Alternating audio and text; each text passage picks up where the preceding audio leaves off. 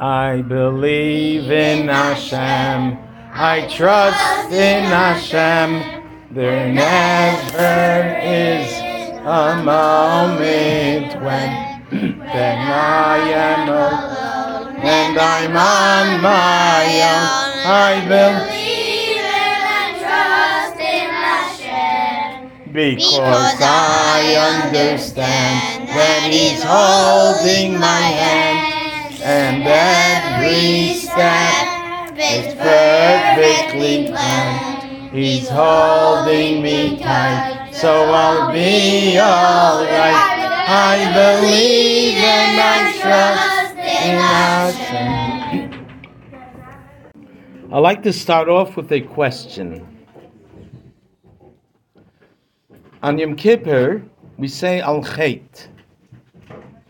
And we ask Hashem, please forgive us for the sins that we have done. Al chet shechatanu lefanecha, the sins that we have sinned to you. And you say which sin we're talking about. One of them is Al chet shechatanu lefanecha v'Yetzer Harah, for the sin that I did against you with my Yetzer Harah. Huh?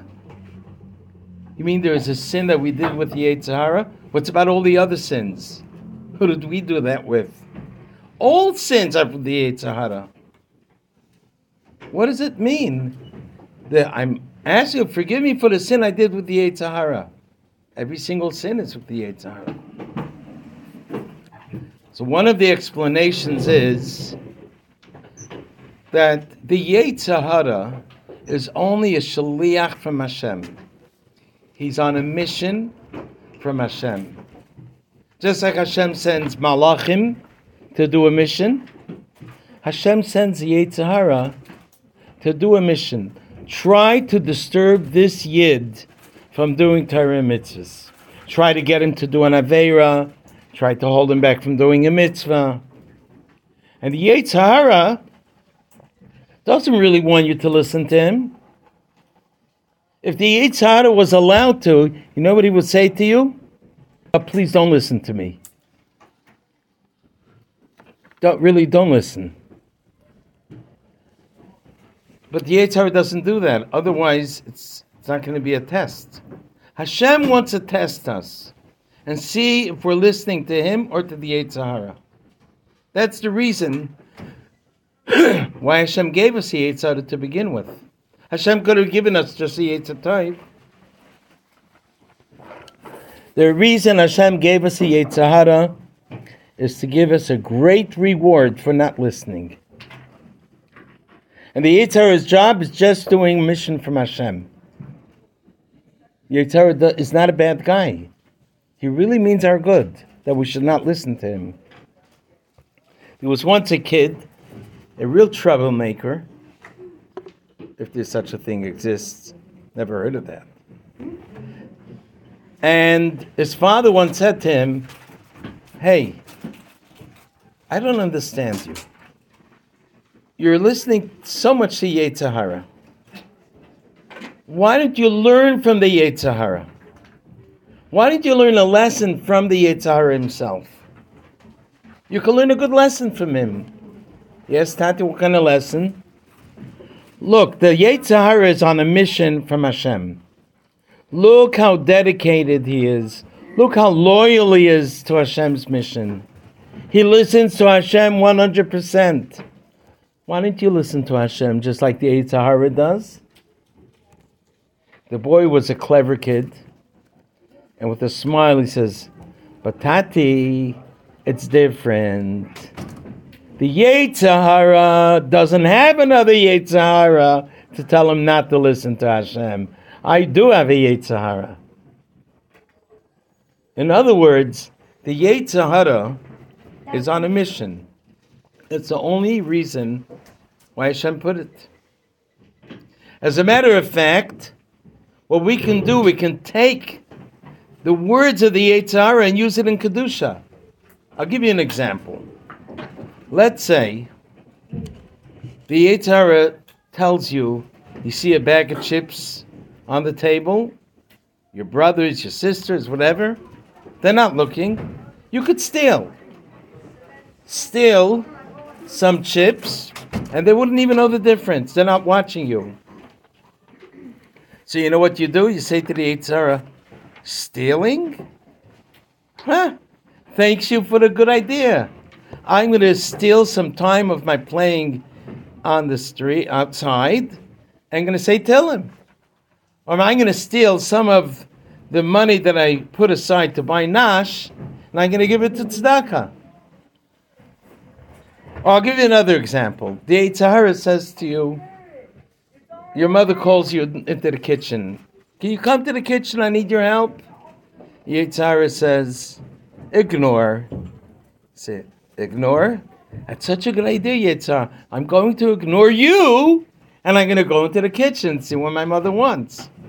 In other words, we can use the thing that the Yetzer is trying to get us into trouble to use it in Kedusha, to do a mitzvah. And for this I have a story. A story that we see that the very same thing that could have gotten the person into trouble saved him from it. And the story goes like this. There were once 3 Yidden living in a town, Beryl, Yetzer, and Shmerel.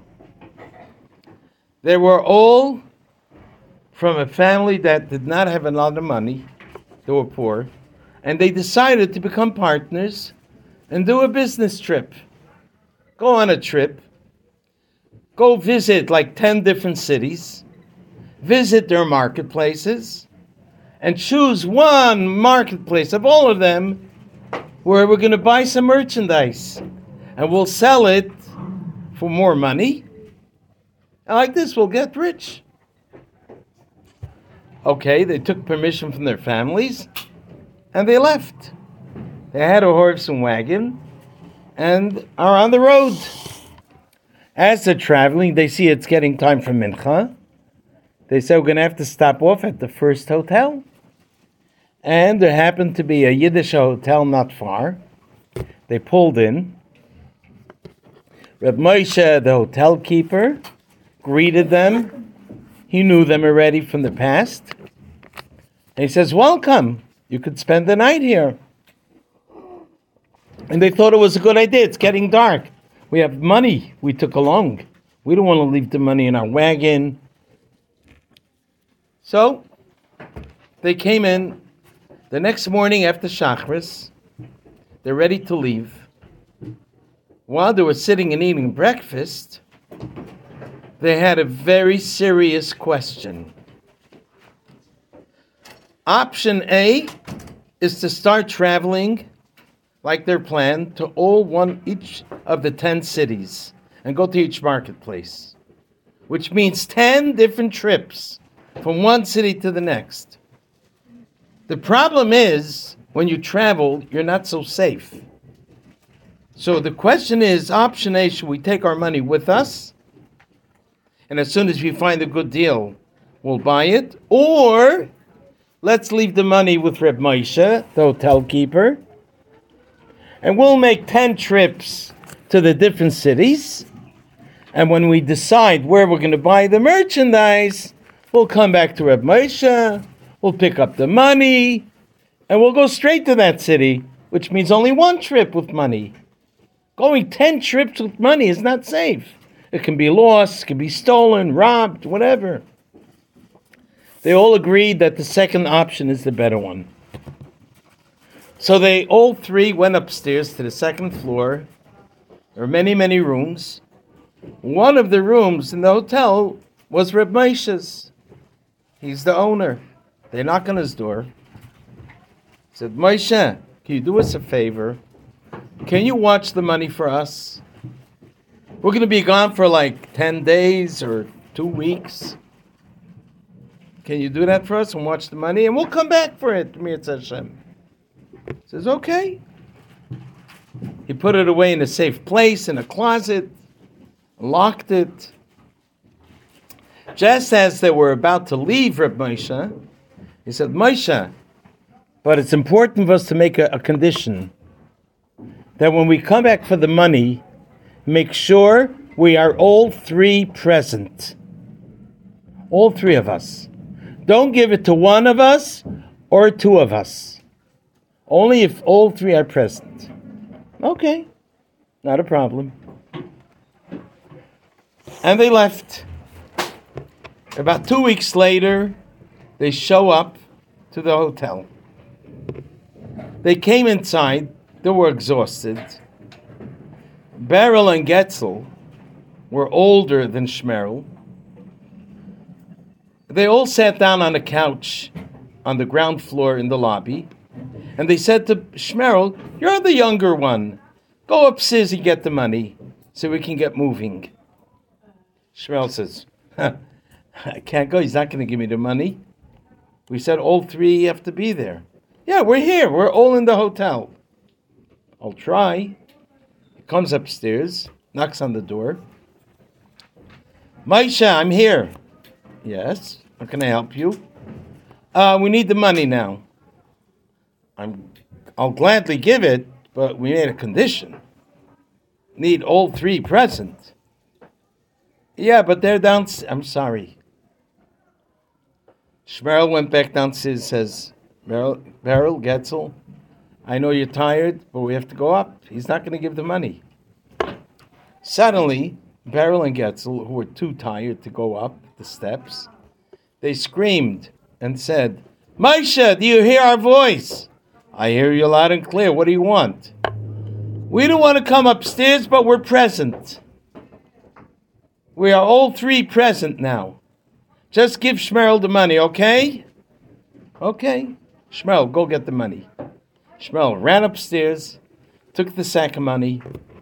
Moshe closed the door. Yetzer and Beryl are sitting downstairs and waiting, and waiting, and waiting, and waiting. Shmerel didn't come. Why isn't he coming down the steps? After about 10 minutes, they walked upstairs, knocked on Moshe's door. "Moshe, where's Shmerel?" "Shmerel? He was here 10 minutes ago. He took the money."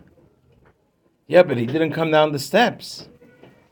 "Well, maybe he took the other exit, the other staircase at the end of this hallway." "Why should he go the other way?" "Maybe he wanted to steal it. Maybe he ran off with our money. Oy Gewalt. We lost our money now. A Ganev, a thief. We never suspected him for that. Oy, what's going to be?"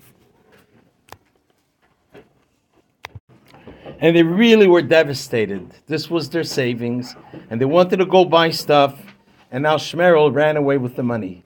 What are they going to do? But then Beryl called out and said, "Moshe, we're not going to lose anything here. It's your mistake by giving it to one person." "What do you mean? You told me all three are present." "Yeah, but when we gave it to you, we made a condition. Don't give it to one, don't give it to two, give it to all three." "Yeah, but you called from downstairs, you said give it." They took Moshe to court. And when the judge heard the case, says it's clear cut. There's no doubt what the answer is. Moshe, how many people you were supposed to give it to? 3. How many people did you give it? 1. That's it. Case is closed. You violated, you made a terrible mistake by giving it only to 1. You should have given it to all 3. You should have insisted you're not giving. That's it. You owe the money. What is he going to do now? Moshe came home. He's devastated. How is he going to give so much money to them? It was a lot of money. So he came to his Rav and asked the Rav for an Yetzer. His Rav was, I was told, that this Rav was the Tosfos Yontif, the Pirush HaMishnayos. And the Rav said to him, after hearing the story, says, "Come with me to the judge. I'm going to prove you innocent." Okay? The next day, they come to the judge. The judge knew that the Rav is a chashuv person. He says, yes, how can I help you, Rabbi? He says, I want to understand why Moshe is guilty and why he has to pay. Because there was a condition that the sack of money that they gave them must be given to all three. And he gave it to one. He violated. He broke the condition. Instead of giving it to three, he gave it to one.